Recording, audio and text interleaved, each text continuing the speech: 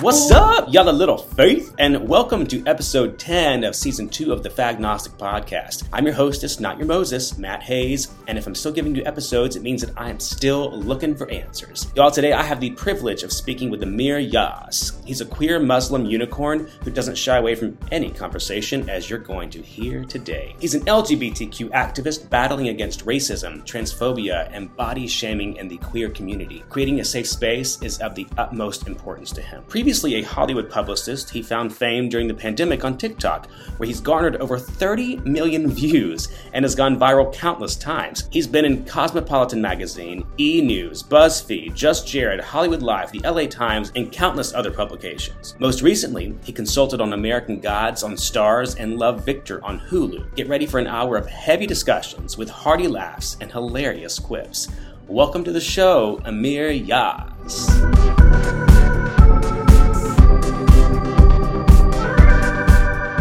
Amir Yass, thank you for being here today. I came across you recently and just went down a rabbit hole with your socials because it was just, it was fascinating and authentic and honest, but also hilarious. And I, as much as I dive into, what's going on in the world, having an air of comedy behind it really helped me absorb some of the things you were sharing.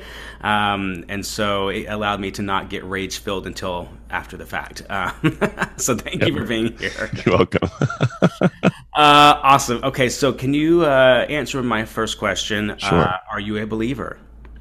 Absolutely. I mean, I spent most of my life being a very, very devout Muslim, praying, fasting, the whole shebang. And I think that as I settled into my sexuality, that became harder and harder to uphold, or so I thought, right? I thought that I was never going to be religious enough for the Muslims, never gay enough for the gays, right? And what I realized is my relationship with God is personal. So I will answer your question, but I do believe that as we come into this new world, I think your personal beliefs should stay out of politics, should stay out of your workplace. It's a personal thing. So when you do it, we need to stop with the judgment. I think the number one thing with all monotheistic religions and most spiritual religions as well is to not be judgmental. So for all the people who have Bible quotes in their, profiles that tell me to kill myself, probably want to reconsider what you're putting out there, if that's your message. And I get it if you believe it's wrong and stuff, but it's good to kind of alter that message. But yeah, absolutely. I mean, I am, as I say, I pray on a plane if there's turbulence. So that I try to remind myself to pray in other situations, but no, definitely a believer. And I think what is the weirdest thing in my whole experience of being a believer is that I actually became a better Muslim by coming out, which for a lot of people is really hard to wrap their mind around, because you're doing something that is going to, take you to hell, is going to ruin your relationship, is going to ruin your religious beliefs. But it actually made me a better person, which is a very interesting twist. I hear that a lot from people who have maintained their faith or spirituality or overcome the toxic aspects of their faith and spirituality, that they actually felt closer to God after coming out, which was also my story too, before I kind of spiraled into agnosticism. But I certainly felt the same way. Sure. Can you identify your pronouns for us? Oh, absolutely. So it's he, him. And, I think that for anyone out there, and I talk about this a lot, is with pronouns where people think it's not important. There was an amazing commercial that Indeed did during Pride, which I thought was the best commercial that I've seen ever for Pride, was a trans person being correctly, used pronouns and correctly identified by the employer. And the person's smile in the commercial was just so wide and so powerful that for a lot of people, pronouns are oh, it's too hard to say. But for someone, it can be life affirming. So just keep that in mind in the back of your head. You're so correct in that. Yeah. People often ask me because I present how most people perceive a male to present. Mm-hmm. So why is it important for me to have he, him in my email closings? And it's just to create visibility for other people to have the space to say their pronouns if they don't present how the world thinks they present. Absolutely. And, there's small nuances with this that it gets complicated. I present very masculine, mm-hmm. but just if I don't talk, you're okay, he's, very man. But people will call me sir, and it is very defeating. Yeah. When people call me sir, it's not like, oh, yay, I look like a man. I think for a lot of people, that's what they think. But for me, it's very, very damaging. So you just have to keep things in mind. You don't need to call people sir and ma'am, and you don't need to say he or she. Like, there are ways to, address people that don't involve gender. Yeah, I joke that you call me ma'am, but sir if you're nasty. No, but you're so right. The idea of pronouns, it's become such a talking point, but it really is. I mean, to me, I now assume they, them, unless otherwise informed. Mm-hmm. So anybody that even if it's someone that looks like Duck Dynasty, I would still identify. I mean, I would still, just for the sake of safety and visibility, identify them as they, them until they tell me otherwise. No, I shouldn't say identify them. But I would rather assume neutrality before making somebody triggered or feeling unseen or second or othered. So absolutely. And if my 5-year-old, cousin can correctly identify gender, I think you can do it. It's a choice. And listen, if you want to be an asshole, great.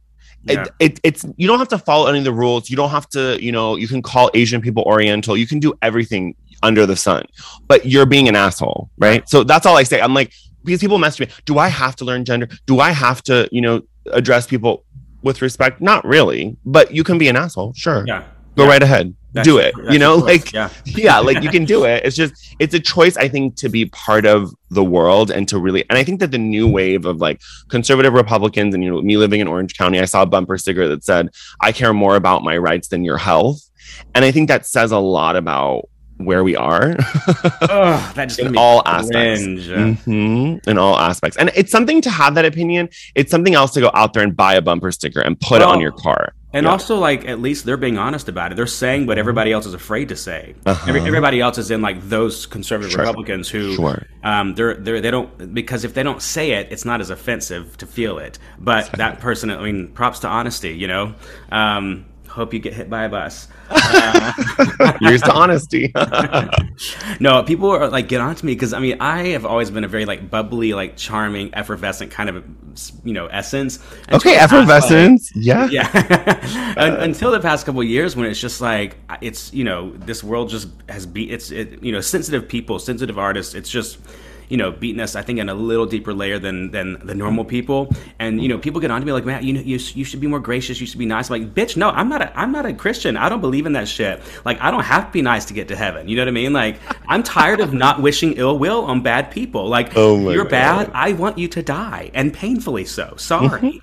I've lost it. No, I love it. I mean, listen, I think that there is this idea that being a good old, Christian woman, being a devout Muslim means that you pretend to be good. Yeah. Pretending to be good says nothing about you. I remember when I was going to the mosque for Ramadan one day, and like someone had literally hit a bike right outside the mosque.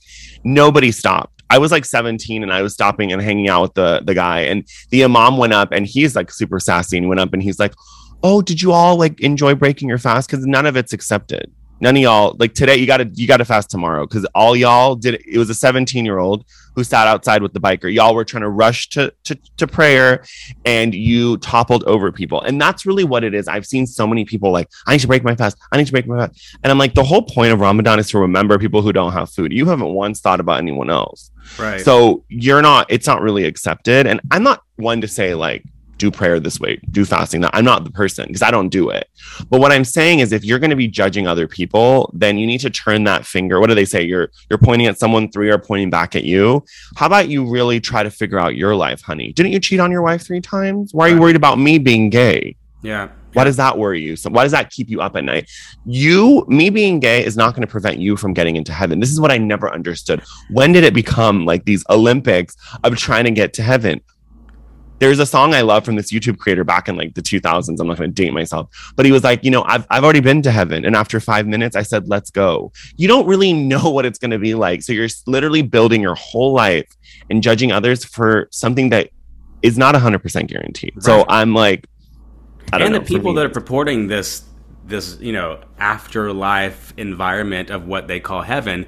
I don't want to be there with you bitches. I see how y'all behave here. Like, good. You make this a hell? You think I want to go to your heaven? No, ma'am. Thank you. You're not going to go. You're not going to go. There's an amazing story that really, to me, feels like one of the most secular stories from Islam is that the idea of hell is, so there was a dinner party in hell and they're like, oh, there's the equal dinner party in heaven. I don't understand. Like, that's so confusing.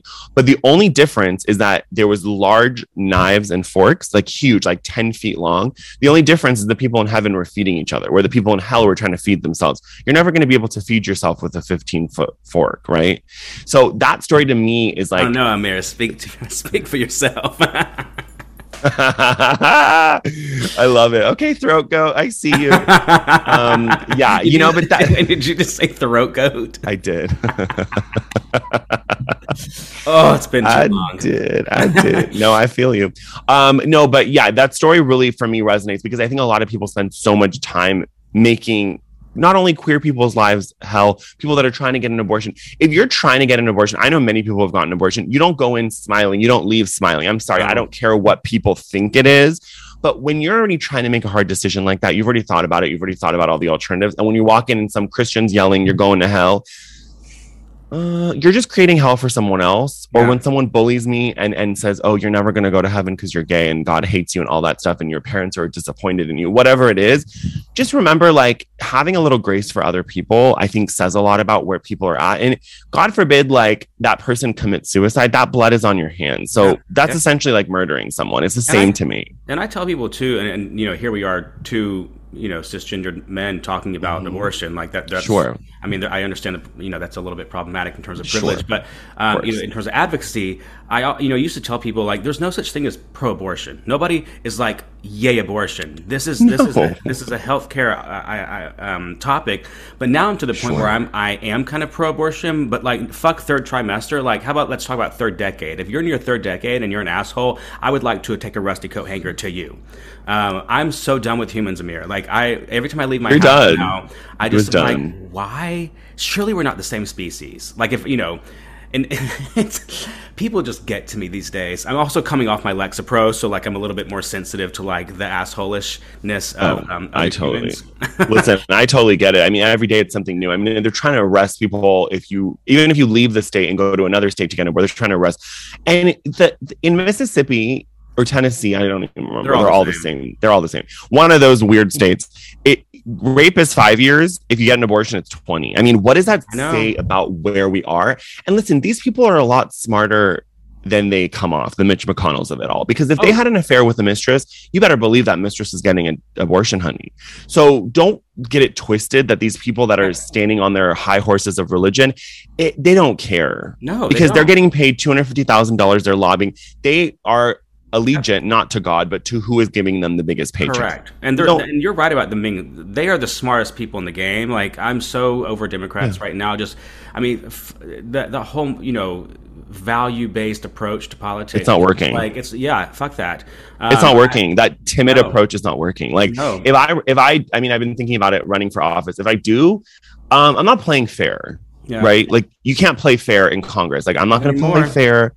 I'm not going to, if they're going to call Ilhan Omar a terrorist just because she wears hijab, like, all bets are off, honey. Mm-hmm. Yeah. All bets are off. Like, we're going to play dirty. If I see a cross around your neck, I know that you're actually the terrorist. You're that bitch. And not in a good way. Not in a good way. Listen, for me, I mean, it was funny. My immigrant dad said American flags used to be welcoming to him. Now when he sees it, he assumes that they're Trump supporters. That's really sad. In 4 years, someone turned everything around. And for anyone who's blaming Biden, honey, look at who appointed these. Every day, the Supreme Court is pulling something, doing something weird.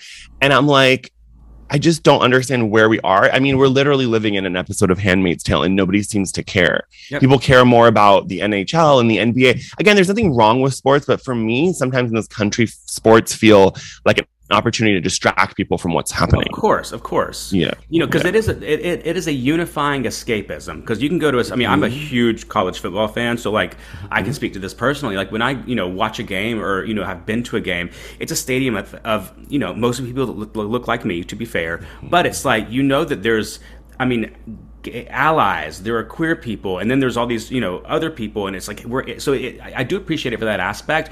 But you're right. Like, we are so soaked with escapism right now because everything's so toxic and painful to watch IRL But we have to. My parents, will be like, we can't watch the news that much. And I'm like, I get it. That's my job. So let me absorb, watch, and inform and comment. Yes, yes. But in that we have to take care of ourselves too to make sure that we 100%. Keep our head above water. 100%. So 100%. with you, because you truthfully, it's all over your socials, your website. You proudly claim you're a queer Muslim. So in coming out to yourself, how did you grapple with your faith or your relationship with the divine? I know that ultimately you felt closer, but did you struggle? Did you think like, fuck this religion, I'm done with this? Like, what was that journey like for you? I mean, like, not to be stereotypical, but I was like definitely in that pray the gay away camp, right? Like you're sitting there, you're like, I'm going to pray it away. If I was straight, it'd be so much easier. And I think because Middle Eastern men, and I think it's confusing for a lot of people because I am quite flamboyant and out there. So people are like, how did your parents not know, right? But what they don't understand about Middle Eastern men is that in our culture, especially Persian men, it's very flamboyant. It's Versace and bright orange and you're holding hands and it's skincare. Like Persian men are very like effeminate and it's totally accepted until you're gay. Right. Then it's like, don't touch me, don't come near me, right? So it's a confusing system to be in. And I joke all the time that I'm the least gay one in my family. And my uncle is just like so over the top. He has a daughter, he's married. I mean, he's with a woman. I mean, they're not gay, but it's just that they come off in such a flamboyant way. So it was very easy to hide in plain sight for me for a very long time.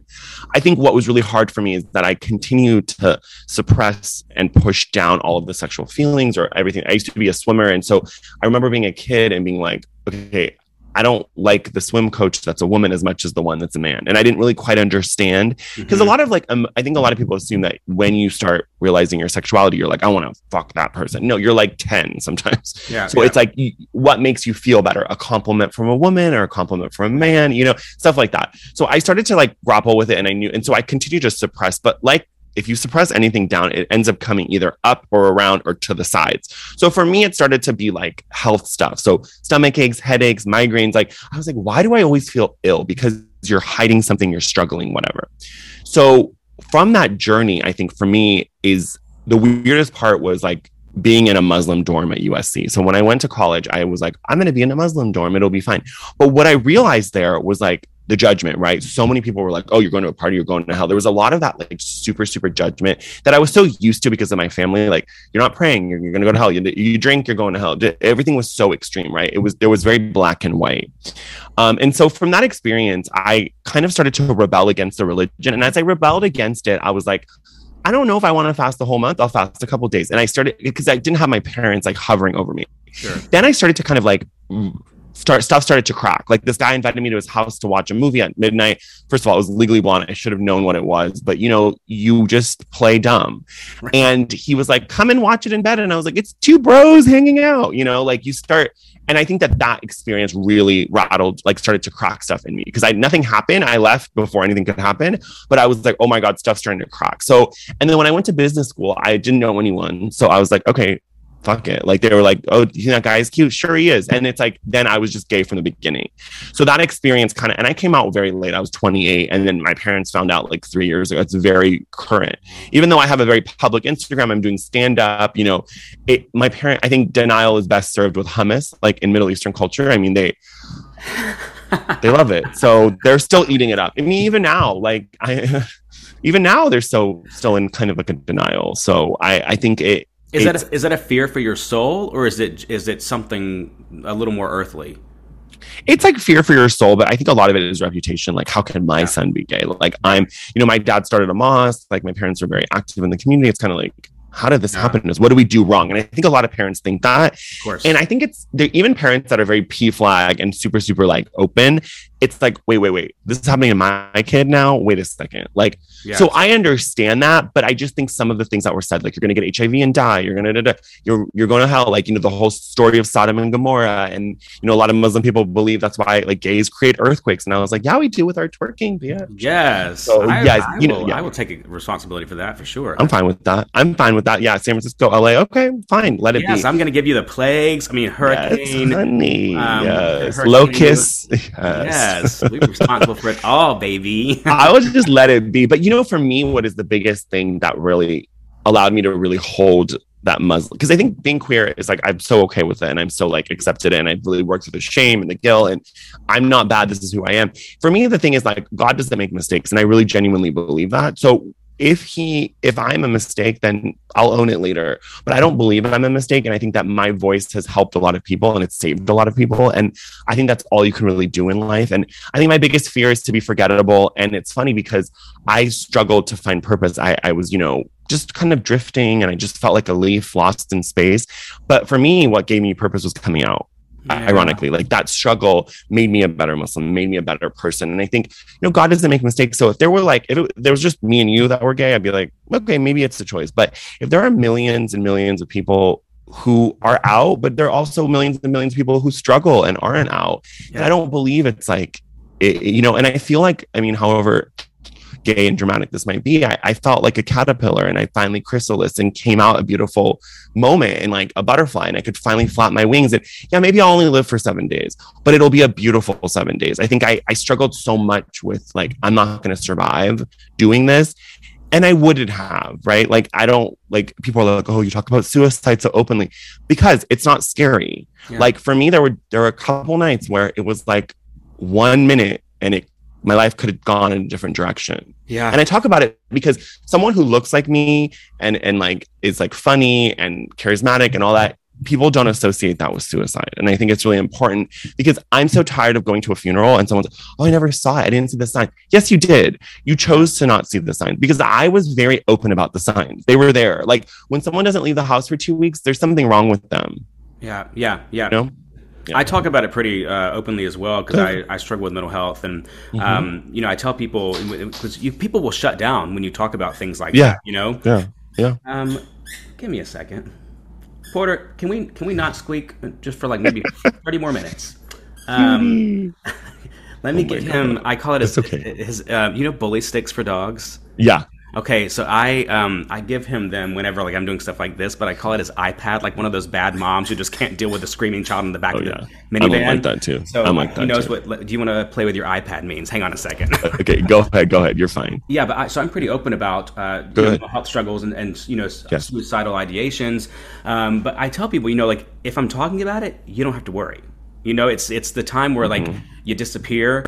When you don't talk with your friends, that's when you start to worry, So those are the things. That's when it gets scary. For too, and absolutely. Knowing that, I also make sure that if I'm getting a vibe that somebody is fearful for me, like I'm going to set your mind at ease, or try to the best of my current mental state's abilities. But it is, those conversations. I mean, I don't know how old you are, but 36. Okay, so I'm 37, so we're in the same ball game, but like. Not to make a sports reference. It's okay. Conversation. Wow, we're so straight. I love it. No, yeah, it's much queens. Well, we were talking. I think with mental health, like it's so funny because if you break your foot, like when I had COVID a couple months ago, people were like calling and checking in. When you break something, people are so sympathetic. Like, oh my God, the calls and the emails and the flowers. But when you tell someone you're depressed, people don't know what to do with it. And I understand, because with mental health, if you haven't done the work, it's hard to carry other people's stuff. Like, I've done all the work. I've done 10 years of therapy. I can carry other people's darkness without like letting it affect me. But for a lot of people, when you tell them they're depressed, they're like, ugh, I don't want that hot potato because I don't want to be depressed. Yeah. Where I don't think depression is infectious. It's just a matter of like, some people just really struggle with it in other ways. And I think for me, I can push through it and I can perform, but that's scary to me. Mm-hmm. Like, I don't want to have to push through and perform, because I performed so well for years, pretending I was totally okay. Best Instagram stories, best life, traveling, gorgeous boyfriend, like all the right stuff. And I was like secretly like, oh, I hope I don't wake up tomorrow. Yeah. And people don't understand that kind of pain of it. And also a lot of times people do you're so lucky, your life is perfect. And then you feel like it's just a sweater a little too tight to wear, and it just starts to really feel itchy. So it's not good. I've gotten to, I don't have like, influencer idols or people that I just am obsessed with, their social media stuff. Like there's people that I love to view and everything, but there are a couple, like one of them even recently, she's a big workout instructor online, and I went to a pop-up class she had the other day, and I was just like, after class, just thanking her, just, praising her as we do or whatever.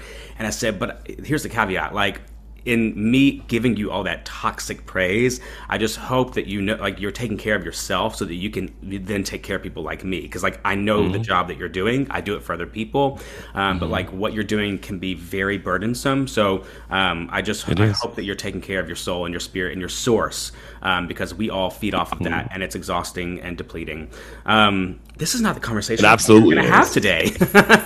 It's okay. You never know with me. I mean, listen, when it comes to even what I do is, like, people always want it to be fun. And I get it. Like, a lot of people discover me on TikTok and it's like the entertainment news. And I still love my celebrities. I worked as a publicist for years. Like, I love all that, but the world has changed. And if I don't change with it, I can't talk about J-Lo anymore. Like, I need to talk about what's going on in front of me. And listen, I can't take on every struggle. People message me, you need to talk about the refugee crisis. I can't take it all on. But what I do is I really trust my heart. If I feel like I want to share that, I will share it. And if I want to make something the cornerstone of what I want to talk about, I will do that. Right. So for me, it's always like animals, children, and anyone who can't speak for themselves. Yep. So that could really, like, encompass a lot of stuff. And I think for me, I was a lot of times as a child forgotten. And listen, my parents are amazing and they tried the best they could. And I think for me, I just don't want anyone to feel that way. Yep. And I think that's like the biggest crux in life is, like, doing what you wish would have been done for you. Because a lot of people, how did you talk about all these things? Well, I wish someone would have spoken up for me. So it's kind of the same thing. It's just find what works for you. Agreed. My over COVID, over the past 2.5, 3 years, my social media, like Instagram specifically, I've probably lost about 3,000 followers because the things that I post are just truthful, authentic, real to me, and I've lost a lot of the people that I had attracted before. The people, which is fine. I don't, need them or whatever. But if I can speak to 10 people on my followers who don't feel seen or heard and lose 3,000, amen. Cool. That's what I'm focused on. And I feel like you're the same way. Like, this is totally and just speaking to what's in front of you. Cause it is, 100%. 100%. It's a lot. Well, and also I always said, if I can save one person, then my Instagram efforts are worth it. And I think sometimes setting an attainable goal like that makes the pressure off of it. For me, it was always like, I need to have 100,000 followers. For what reason? Yep. If you don't have a good reason, and I, teach social media to people and they're always like, I want 1 million followers. For what reason? And they're like, just to have them. I'm like, then there's no point. There's absolutely no point, because what I have is not millions of followers, but I have influence and people listen when I speak. So I think that to me is more important. And I just want to say one person, I've already done that. So for me, I've already accomplished what I set out to do. So the rest is just gravy. Everything else that's come from my Instagram is just an additive thing. So I think that frees me from that pressure. Totally. So your parents, so it's still new for them a little bit. So are they pretty accepting? Could you bring somebody home? Absolutely not. Yeah. So bringing someone home would just be like, it would be one of those things where it's like, I would probably do it for dramatic effect, but I don't think that it would be right to put someone through that. They're just not there yet. Like when I wanted to come out to my mom, she was like, I want to set you up with this great person. I'm like, oh my, like I was kind of hesitant about coming out, and I was already like, oh, this is what we're talking about before I do this. Like, so I think sometimes my life just feels like a movie sometimes, and I'm just like, oh my God, like, I can't believe this is where I'm at. But I think it's confusing to people, but I think it also shouldn't be confusing to people that someone who feels the need to kind of speak for so many people maybe has no one to speak for him. Like, that makes sense to me. Yeah. So I think that with them, they're just very religious and obviously immigrants and from a different culture. Yeah. And so they struggle. And I think that it's important to give our friends and family who can accept it a little time and a little grace. I know 1,000. Say it again. 1,000%. For the cheap seats, right? A little grace. Because it took me 28 years to get there. I can't expect them to. And I think I partly blame like TV shows and movies. I consulted on the new Love Victor for Hulu, and they wanted to do the coming out with a queer Muslim character, where it was very like, can you pass the grapes, honey? And I'm like, I love that we're trying to take the trauma out of it, but then it's not believable. This is not like some like P flag mom, and it's just not like, so I think it's really important to kind of show that, and to kind of show the different colors of coming out, because for a lot of people, it's like coming out seems so easy. For me, it always was like, oh wow, it's going to be so easy. And then I was so not prepared for what was actually coming out like. So yeah, I think it's important that we start to make changes and be more. And I think that's why I want to tell my story, is that like, it's important to show different iterations of coming out. Do you have faith that your family will end up being the family that you want them to be as it relates to this? No. Yeah. I think that, and I think And that's fine. You know, with therapy, I've realized that wanting something and needing it are two different things. Yeah. And also, I can want it, but I don't need it. yeah. And there's also the idea of like generational healing and capacity for evolvement to speak on as well. Like, I know that my parents, I mean, it took them about 10 years to come around, and we're great now. Like, I mean, you know, they've met boyfriends and, like, you know, I've talked about dates and stuff like that. But I also am aware of their capacity to grow as a human, and I work around that because I, as you know, a younger person than them, probably have the capacity to grow beyond that. And then if I have a kid, my kid will, I will cap out at some point. I hope not, but I know that I will. Of course. You know? No, of course you will, because you're a human being. It's like you have your own shit. Like with our parents, we have to also understand they are better than their parents. It's like every generation becomes better, and I think that is kind of cool. But it's also like a reminder that like you're not perfect either. Like I have my own caps, I have my own issues, I have my own whatever, but my parents did the best they could with what they had. So I spent so much time like hating on them, and I think that the shift for me is like accept them for where they are, and like you're not going to be mad at someone who's in a wheelchair. You're not going to yell at them, get up and fucking walk. For me, I spent so much of my life being like they're in an emotional handicap, they can't get up, and I it's like yelling at them and screaming at them is not going to fix it. When it comes to parents, like I think there's a struggle they have with the child they think they got and the child they actually got. And I think mirroring those takes time. It's like you have to mourn the loss. And I told my parents, you have to mourn who you thought I was going to be. I could still have kids. I could still get married. It's just not going to look the way you want. And I think that is kind of the hardest struggle that like parents have to go through. And once you can get past that, and also the fact of the matter is for my family specifically, even if I was to be straight, they're not talking about sex and dating. And like, there's a lot of shame around sex. So like that wouldn't have changed too much. I guess for me, it's just like, it's hard being like such a public person and then having your parents not be okay with it. Cause I know that can be really hard. You know, someone took all of my Instagram pictures. This was like in December, took them all and put them in an email and said, this is what American Islam looks like, and sent it to all the mosques in the area, sent it to everyone at my parents' mosque, sent it to my dad. Like, and for me, that was just like, felt like a violation because even though I'm public and you can find my Instagram, you can look me up on Google, but like, that just felt to me like a violation because I don't like being associated with like American Islam. I don't like I am not the face of Islam. I am not grooming people to be gay and Muslim. I don't care. This is my experience. I've never been a groomer. I mean, people say I am, but like, I've never once said, hey, be gay. It's fun. I just always said it's harder when you're gay. Like my cousin was like, oh, I wish my son was gay because I love you. And I was like, breaks. Let's not do that because it's a harder life. I think a lot of people think of all the good stuff about being gay and they don't factor in all of the horrible stuff. Because even now, like I'm 36, and if someone called me a faggot the other day, it's not gone away. You know, like it's not like, it's just, there's ridicule still, you know? Yep, I know. What makes you stick around with Islam? I think that like, you know, there's a lot of beauty in Islam that a lot of people don't give it credit for. Islam is one of the only religions who in print says that abortion is okay. That's huge. I think that, you know, women were the first women to vote were Islamic women. 1,500 years ago, not 50 years ago, like America thinks it's so progressive. You know, there's just a lot of beauty in the religion that nobody talks about. Of course, there's a lot of brimstone and all that, but a lot of that is cultural. A lot of that is Saudi Arabian culture. And if you remember, Islam came for that culture. Like literally, like Islam is seen as like coming for that community because they were like raping their daughters. They were doing some really crazy things. So I think that like, that's a misconception with Islam. And it's funny because in Islam, I don't like this, but you can be gay. You can't act on it. But there's no like you're going to hell for simply being gay. Right. And that's not the case in Christianity. There is a hell in Islam. Mm-hmm.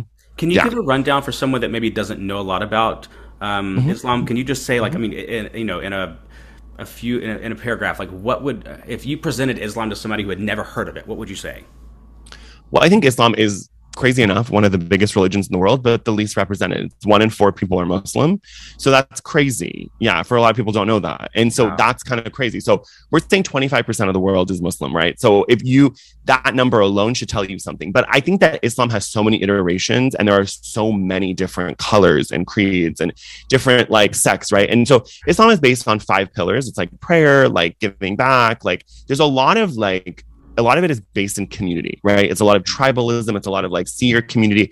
That fierce individualism that Americans tout is very lonely. So I think a lot of Muslims, like there's a lot of community, and also women are really high up in Islam, and people don't see that because of what is like put out there and promulgated and all of that. So unfortunately, it's a really beautiful religion. But, you know, when you have 4% of the population as terrorists, it's funny that speaks for 96%. I know. I mean, I've been called terrorist and I'm like, girl, I'm wearing Gucci. What terrorism? Like, I don't know what you're talking about, right? I look fab. I'm on a red carpet, like terrorism. Okay. But you know, I think that's like the misconception. And I think that what I really try to show Islam is like, what you see on the news is not it, right? Like, are there Muslims that are terrorists? Absolutely. Are there Christians that are terrorists? Absolutely. Did you forget about Timothy McVeigh? Like, so I just think that like, that's really important to show. And like, what really bothered me, like, obviously with Pulse, like obviously the death of so many queer people, is that what they focused on was that the shooter was saying Alhamdulillah before he did it and being connected with terror. I'm like, this is the angle you're taking. You're not even focusing on the fact that like it was the biggest, I didn't know this, the biggest terrorist attack after 9/11. Yeah. People don't speak about stuff like that because they're uncomfortable. Like, well, they shouldn't have been at the gay bar. Would you ever say that if that happened at a Chili's? You would never say that. Please don't. I think please don't bring the good name of Chili's into this. Honey, we love Chili's. We love Chili's. We love a margarita and a little black meat. I'm not mad at it. Southwestern egg rolls, that skillet queso, those chicken crispers, original. Yes. Fuck. Yes. Yes. I'm go to Chili's in Inglewood tonight. We love Chili's. But yeah, no, I think that honestly, just to wrap it up, when it comes to an elevator pitch from Islam, don't be scared of it. There's nothing to be scared of. I've had people message me, and people with a lot of followers and a lot of influence that are like, I'm not scared of Islam because of you. Yeah. And that's great, and I'll take it. But what I really think it's important is to realize, like, Christianity, honey, is not a children's nursery rhyme either. You get stoned, you can murder your wife if she cheats on you. You eat shellfish and tattoos. Don't talk about me being gay. Because you're going to hell, honey, too. So just remember that and I think that the biggest thing with Islam is that, like, don't listen to the misconception. If you look up Rumi and Hafiz, and every basic bitch quotes Rumi, that's Sufi, like Sufism, which is like mystical Islam. And there's so many iterations to Islam. You can also, I believe, I mean, someone might say, no, I don't agree with that. When it comes to religion, you can cherry pick what you don't like. There are things that I don't like about Islam, and I'm like, I'm ditching that, honey. I don't need to. But I love going to Eid prayer once a year. I don't need to go every week. They're a judgmental group. I'm not into it. But I'll go every year. Like, I'm okay with that. Find what works for you, right? Yeah. If you want to fast, that's great. If you want to drink, okay, it's yes, according to religion, you can't drink. But if you want to do it and own it. Yeah. Just own it. And also the idea of cherry picking, it's funny you say that, because the idea of cherry picking is what I feel like people that Christians attack will accuse Christians of doing about the Bible, specifically as it relates to homosexuality. You know, they'll cherry pick verses in the Old Testament that they will believe to be true, but then ignore the ones that don't make them feel good about their ego or whatever. And I love that you just reclaimed cherry picking, because that's as part of my own spiritual healing. You know, I started this podcast out, I wanted to squash Christianity, religion, specifically Christianity, but it became a healing vessel for me, because I can then cherry pick, like you just said, aspects of this cultural religion, which is all that Christianity is as well, and decide, like, I like that, makes me feel good, that helps me guide myself in day-to-day life. That scripture really resonates with my soul today. So I love that we are reclaiming cherry picking. Let's reclaim it. And I went to Christian school. I've read the Bible I've studied it, I've done scripture, I've been in church, I've done all of it. So I've done both. In some ways, I feel like I've seen the beauty in Christianity. I've seen that there is a lot of acceptance and music and a lot of like upbeat, where I think Islam can definitely be a little bit more not as upbeat when it comes to life and the way they present information. So I'm like all for it. But listen, I'm not going to listen to 12 men who couldn't dress. For me, I'm like, 12 men in bad fashion ain't going to be what I follow. Right. So, and that's kind of where I'm at. And I think that, like, for a lot of people, it's like when you start to cherry pick, they feel disrespected. But this religion is not yours to feel disrespected about. Like, you didn't start it. You're not running it. You're a part of it. So I always believe it's better to not shame people out of religion, because I know so many people that have been so shamed out of it. They're like, fuck God, fuck this, I'm out. Yep. It's better that someone prays once a year and they still feel some kind of connection, albeit it not be perfect. Who cares? Yours isn't perfect either. You can pray every day and still not be a perfect person. Yeah. So, I think that that's kind of like where I'm at, where I'm like, I'd rather you just like have some kind of connection with God than like have nothing. Yeah. If that's what you want. Again, if you don't want to have the connection, that's also fine. I'm just all like, do what feels right for you. Yeah. So you kind of skyrocketed during COVID, right? In terms of your online presence. What was it that kind of ignited that rocket? I think it's really about like owning like who I am. And I think that really being okay with it. I mean, when I first got on TikTok, I had 10 followers and people were like, you're old and you're fat and you're ugly and you should kill yourself. And, when you're starting something and people are coming that aggressive. Was that coming from other gay people? No, it's coming from like, a lot of them like, so like those trolls that have like 5 followers. Like, sure. What I got a lot from the gays was when I would talk about racism in the queer community. I think that was really hard for people to stomach, because it's like, oh, no. That's a preference. That's not racism. And I'm like, it is when you package it the way you do. Right. So I think that was hard for people to accept. And I think because I'm like you said, bubbly and fun, and I use music and dancing, and then I'm like, and then I call people out, I think it's hard for people to accept that, because I come off and it's a character I do. Amir Yass is like, hey, Hanny. It's very ridiculous. It's very kind of, and I want people to underestimate me. And then I'm like, listen, bitch, I'm very educated. I know what I'm talking about. Yeah. So I think it's really important. And that's really what kind of helped me, was that I continued to believe that what I was doing was right for me, not about right for TikTok, not in any of that. And when I decided that TikTok was no longer a platform for me, I walked away from it. I have no problem walking away from stuff, even if it's successful. I'm like, see ya. Because if it doesn't work with my certain code of ethics, like I'm out. Sure. And I think that for people, it's really hard to accept, because they're like, what do you mean you passed on this much money? What do you mean? I'm like, if they can't do it the way I want it done, then I'd rather not do it. And I think that energy is why I was successful, because I was posting like sometimes 10 videos a day. Every day, content. And, I posted probably 10,000 videos. For a lot of people, that's like, what the heck?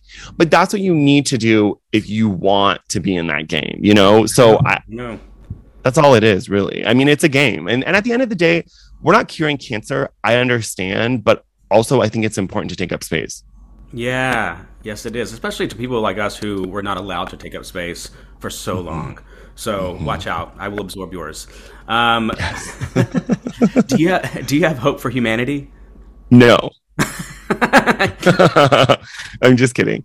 Who I have hope for? I think that, I've seen the way that people mobilized after obviously the abortion ban, or when things happen, when they start trying to repeal stuff, people do mobilize. And I think it's really beautiful. And Gen Z has a beautiful way of wearing high-waisted jeans and a crop top, but also being like really educated about what's going on. Yeah. There's no way at 19 I knew what Roe versus Wade was. I knew it, but I didn't really know all the specifics. So I think it's like really beautiful. And they also have stuff at their fingertips in a way that I don't remember us having to go to the library to Xerox the thing and look up the article. Like, no. So it was a little different, but they're also not scared of losing a job or losing a relationship or losing a friendship over that. Like, I was petrified of like being like, wait a second, act accordingly around these white people. Like, don't say anything. But I mean, the fact that at 15 years old, when 9/11 happened, they asked me if I would speak to the school about what happened is so catastrophic and crazy. But I did it because you're trying to be liked. There's no way a 15-year-old Gen Z queer Muslim would ever do that. They'd be like, see ya. Yeah. There's, so that is cool. And listen, their generation can take it too far. I'm such a fan of like dressing for where you feel safe. I'm not going to wear a crop top and jeans to the mosque. Like, you need to adjust yourself to the environment, because that's how I feel safe. I don't care what you do, but that's just how I feel safe. And I feel like sometimes Gen Z they try to get acceptance in every sphere. And I'm like, that's just not going to happen. Right. That's not real life. So yeah, I do have hope, but I mean, also like, we're pretty kick-ass and we're doing it. And we're 36, 37. We should be tired, honey. We should be resting, but we're like, no, bitch. I'm like extra activated. Same. So Same. I'm okay with that. Yeah. And I keep, with all the speculations about what's going to happen with our rights as gay men, like, it's please come for me, because this bitch is ready to fight. I'm ready to fight. I just got my first BB gun at 37. Like, don't fuck with me, Don't fuck with me. Don't. And listen, if a frail Black trans woman named Marsha P. Johnson can fight for our rights and then end up in the river dead, I'd come at me, assassin. And a lot of like my cousin was like, oh, like, I'm worried about your safety. Fine. If I'm going to go down because of being who I am, then that's the best way to go. Thank you. Thank you. Exactly. And so if that's what's going to happen, if someone's going to be crazy and shoot me, then fine. I don't really need to live in fear. And I think that I've spent so much of my life in fear. Yeah. And the world is not a safe place, but you can create safe pockets. And I think that by my mere existence is a revolution. So I'm like, I'm okay with that. You know, like give me a dusted wig and call me Marie Antoinette, bitch, because I will eat cake and you will too. Yes. I'm like done. I will wrap it up. You will too. And you will too. I don't care what your diet is, if you're paleo, etc., whatever. You're going to eat cake too, and you're going to like it. And I think that for me, I've spent so much time being like, oh, these people are awful. Well, I'm also great. So they're awful. Like Mitch McConnell is an earthworm with legs, but I'm pretty fabulous too. And I can speak and I can stand. And, you know, for all the people that are like, oh, AOC, well, she's dealing with those people. That's why she sounds shrill. Thank you. Yeah. Like there's a reason she sounds that way, and you will get haggard too in that environment. And I think it's just hating on, you know, the Madison Cawthorns or the Ron DeSantis. They're acting just, and not that she's acting terrible, but they are equal in how they approach things, just from different sides. But it's 100%. People like her they go after because she's a woman, because she's of color. So it's just. Yeah, it's not rocket science. It's not rocket science. Yeah, no. America is not hard to decipher. It's just capital R racism. If you can just bleed that into everything that we do, then you can understand why there's a difference. Why is it okay for a white football coach to lean down and do prayer on the 50-yard line, but it's not okay for, you know, it's just. I was ready to fly somewhere conservative, get some kind of rug and put it down on the football field just to see what happens. I was like, I will convert today just to fuck with y'all. Just to fuck with you bitches. They won't allow that. Like, and it's funny because I had said, oh, you know, on one of the like news things, I was like, okay, if he was Muslim, it would be a different. And they're like, don't say that. Religious freedom in America. I'm like, religious freedom for Christians. Right. Period. Yeah. Don't even pretend it extends to anyone else. Don't even pretend. Like, just again, and people are like, well, what about this place? What? I'm like, those are pockets. Like, pockets do not make a country. Yep. So I think for me, it's like when you asked if I had hope. There are different colors, different creeds, different religions, different sexualities of people that are running for office. Like my friend is trans, ran for Congress, like a drag queen running for city council in New York. People are, and they're going, oh my God, you're embarrassing the what? Yeah. Congress is such a high office. Y'all are a hot mess. Thank you. Really, like some of y'all work in Congress and went to the Capitol riot. Like, how, what? Like, this is not, you know, the fact that Clarence Thomas literally has a law passed to protect his wife. This is America. Yep. Open your eyes. Yep. Enjoy the fireworks, but open your eyes. Like that's it. I'm ready for, you know, he didn't mention loving in his unenumerated rights rant about, you know, what rights they should come to next. But I'm marriage, like, well, if we're going to dissolute my right to get married, I think we should also question your little interracial situation you got going on. I don't know.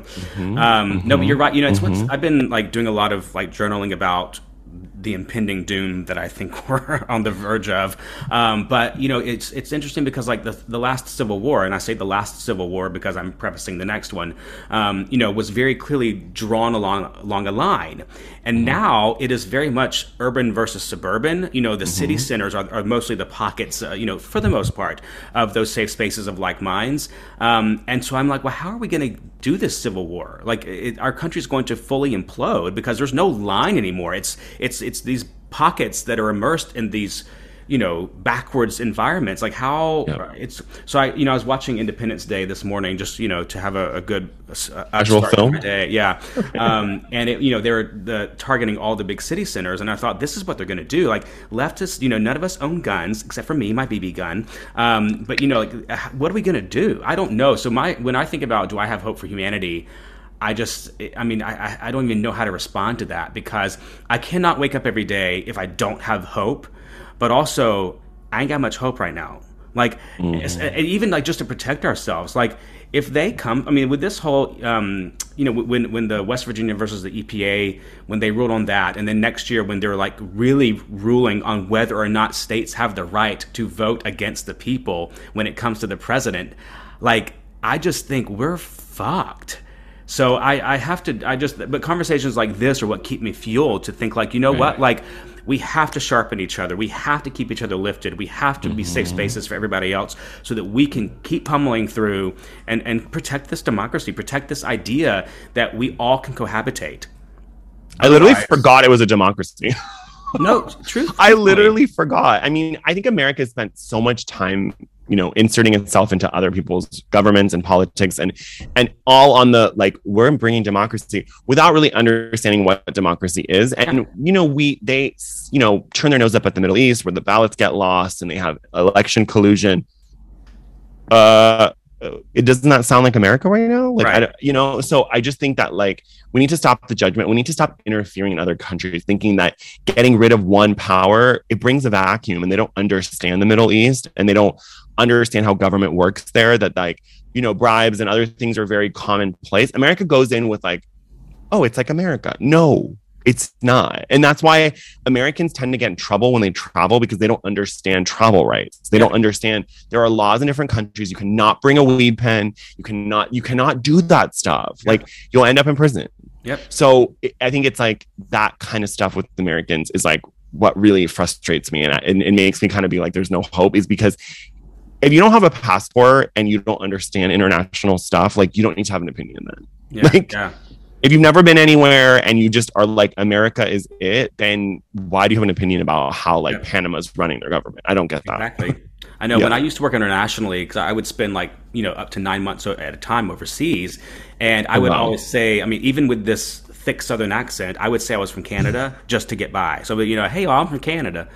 Just because I needed, especially, like, when I was in places like Turkey, like, it was getting close to the Middle East, this is, barely 10 years after 9/11, like, we were hated. And so I would always say that I was from Canada just to feel safer, and, like, you would not hate me or take advantage of me. It's smart. I mean, Americans only love America as much as nobody else in the world does. I know. Like, people think America is not. You go other places, they're like, ugh. Like, in Canada, they paid, I think, $10 million to remove Trump's name from the hotel. Like, that's how they feel about America. Like, they don't feel good. So don't like pretend like this American dream concept. When my parents came here, like, neighbors would make them Thanksgiving dinners. They would invite them over. They would treat them with respect. That ain't happening now. Yeah. Like, that is not happening now anymore. People are not doing foreign exchange students. They're not taking people in, and, none of that. It's like, oh, refugee. That's just, I don't want to talk about it. Yeah. My biggest pet peeve right now, because it's summertime and so all the kids are out of school, are mission trips that Christians go on. And I went on a ton of mission trips. Even today I saw one of somebody, posting going to Peru to spread God's love. And I'm like, bitch, if you're putting a contingent on you building a school for them, only if they accept God's salvation, like, that's not doing the will of the Lord. That's serving your own ego. Of course. And it's just, of course, I just think about, like, the people that I used to interact with when I would go on mission trips in high school. Like, it breaks my heart to think that I would tell this poor little Dominican boy that in order for me to, continue giving him food and me serving him, it's because he has to agree with my view of the divine. That is so abusively fucked up. And I think, did I create trauma in this? I mean, I'm sure that's my ego talking, like, that he would even remember me. But, like, this little boy named Tomiko specifically, I actually have a conch shell that he gave me in my living room as a reminder of colonialism, because I was a part of it, and that's, when I think about, like, us going into these other countries to spread democracy, or spread evangelism, this colonialism has to fucking stop. It's religious colonialism. Yeah. Tell me a joke. Tell me something. I know. I'm like, well, and I remember, like, this is pretty, it's fucked up, but it's kind of funny. But when I was very religious, like, very, very devout, we would sit around and talk about everyone. So-and-so drank, so-and-so had sex, or going to hell. It's like, it was like a list of the hell goers. And it's like, looking back, I'm like, that was a lot of balls on my part to sit around and go, oh, so-and-so is going to hell because they went to Coachella. And I remember being at Coachella and being like, this is fine. Like, you can listen. I think that people don't understand is that you can go anywhere and still follow the path of God. Like, you don't need to do the drugs and the sex, and even if you do that, you could still be on the path to God. Like, there's this idea where it's or like, not, who cares? Or who cares? Really, though, who cares? I think that's really what it is. And I think that I spent so much time not praising God and being in judgment that now, as I'm less judgmental, no one's free of judgment. I don't believe in that. Is that I'm, a lot less judgmental, that I actually have time to praise God in moments, right? If you aren't marveled by a monarch butterfly or a bird that's flying or whatever. That's pretty amazing. And so if that's not going to make you see God, nothing else is. Yep. In my opinion, right? So, and I just think that there's so much beauty in the world that if we just focus on that instead of being like this with our Bibles, this with our Quran, then you might actually like see what's happening in the world. And it's easy to sequester yourself. I mean, a lot of monks say it's much easier to cut yourself off from society and be sequestered. I've done silent retreats. I've been sequestered for days. It's much easier. Girl, I have no greater wish in the world than to be sequestered. God, no. I live in a very great neighborhood in Los Angeles, but I still, if I didn't live here, like I still think about, should I just move to the desert? Like, be stoned all day, talk to the divine, however I see the divine that day. Me and my dog, just like, worshiping through nature. Like, that is my heaven. That sounds nice. Yeah. I'm not mad at that. Maybe, like, I don't know, grow my own wine. I don't know, you don't grow wine. I don't know. I'm so ready to be sequestered and away from other humans. Not just for my sake, but also for the other humans that I engage with. Sake. I get that. Tell me what you would say to the divine were they standing before you today. I'd be like, girl, what is the deal with Florida? We need to talk about Florida. We need to talk about the alligators and the people and the eating of the face. I need to know what is going on over there. Like, what's in the food? What's in the water? Like, what were you thinking? But no, if I was really going to ask a question, I mean, all jokes aside, I think I would say, why did you make me gay? Like, I want to know, like, was it for me to find purpose? Was it to push my parents to be better people? Because I really do believe, even if they haven't gone like, ooh, all the way, they've made some progress. Because me existing, like I said, alone, pushes them to have to see it. Like, they can't deny it. We know we lived in Laguna Beach and we had a gay neighbor. I can't prove that's why we moved, but I feel like that was part of it. So that they couldn't outrun it. And like, I think that, like, I want to be like, are you just really good at irony? Like, are you just really good at irony? Because like, I spent so much of my life being like, oh, that person's so gay, that person's so out, that person's so flamboyant. And then I'm like, I remember being on a red carpet, like doing an interview in like a freaking dress, and I was like in a wig, and I was like, this is an irony moment. Like, so that's what I would ask is like, are you just a master of irony? Like, what's going on? Cut to me next time I'm participating in oral sex. I'll be going down this existential crisis question of like, why did you make me gay? I always think that, and then I come, and then I'm like, oh yeah, that feels good. That's why. That's why I'm gay, bitch. Yeah. That's why. That's why. Thanks for that. Yep. When it's good, it's good, and when it's bad, it's still good. Yeah. Amen to that. Okay. See, now we ended on an upper. We spiraled, only to resurface. Listen, that's why I'm great on a first date. It's a lot of spiraling, a lot of stress, and then I'm really good at the end of the date. So, right. Oh my gosh, I'm so thankful to get to talk to you. You have just been a bright spot in my day and week. Thank you for letting me vent. Thank you for venting to me. Thank you for advocating for the religion in which you were raised, for your community. I genuinely appreciate you. I hope that you take care of yourself so you can keep speaking and keep helping people feel seen and heard. Thank you. I appreciate that. And thank you for creating the space. I think it's really important that like people feel comfortable to share their truth, and not to feel judged. So thank you for that. Next time you're up in my neighborhood, give me a call. We'll hang, okay? I would love that. I would absolutely love that. Take care. Thank you. And all the people said, gay men. Thank you all for listening to another episode of the Fagnostic Podcast hosted by me, Matt Hayes. You can find me at matthayes.com. That's MATHAYES.com, or on Just the Millennial socials at Hayes on It. HAYES on It. Please go subscribe, review, and share this podcast. And in the meantime, peace be with all y'all. Hi, Michael Spicer here. Matt Hayes forgot to put my name in the credits of his podcast as the composer, but I'm here to tell you that I wrote the music for his podcast. Whatever it's called, I don't know.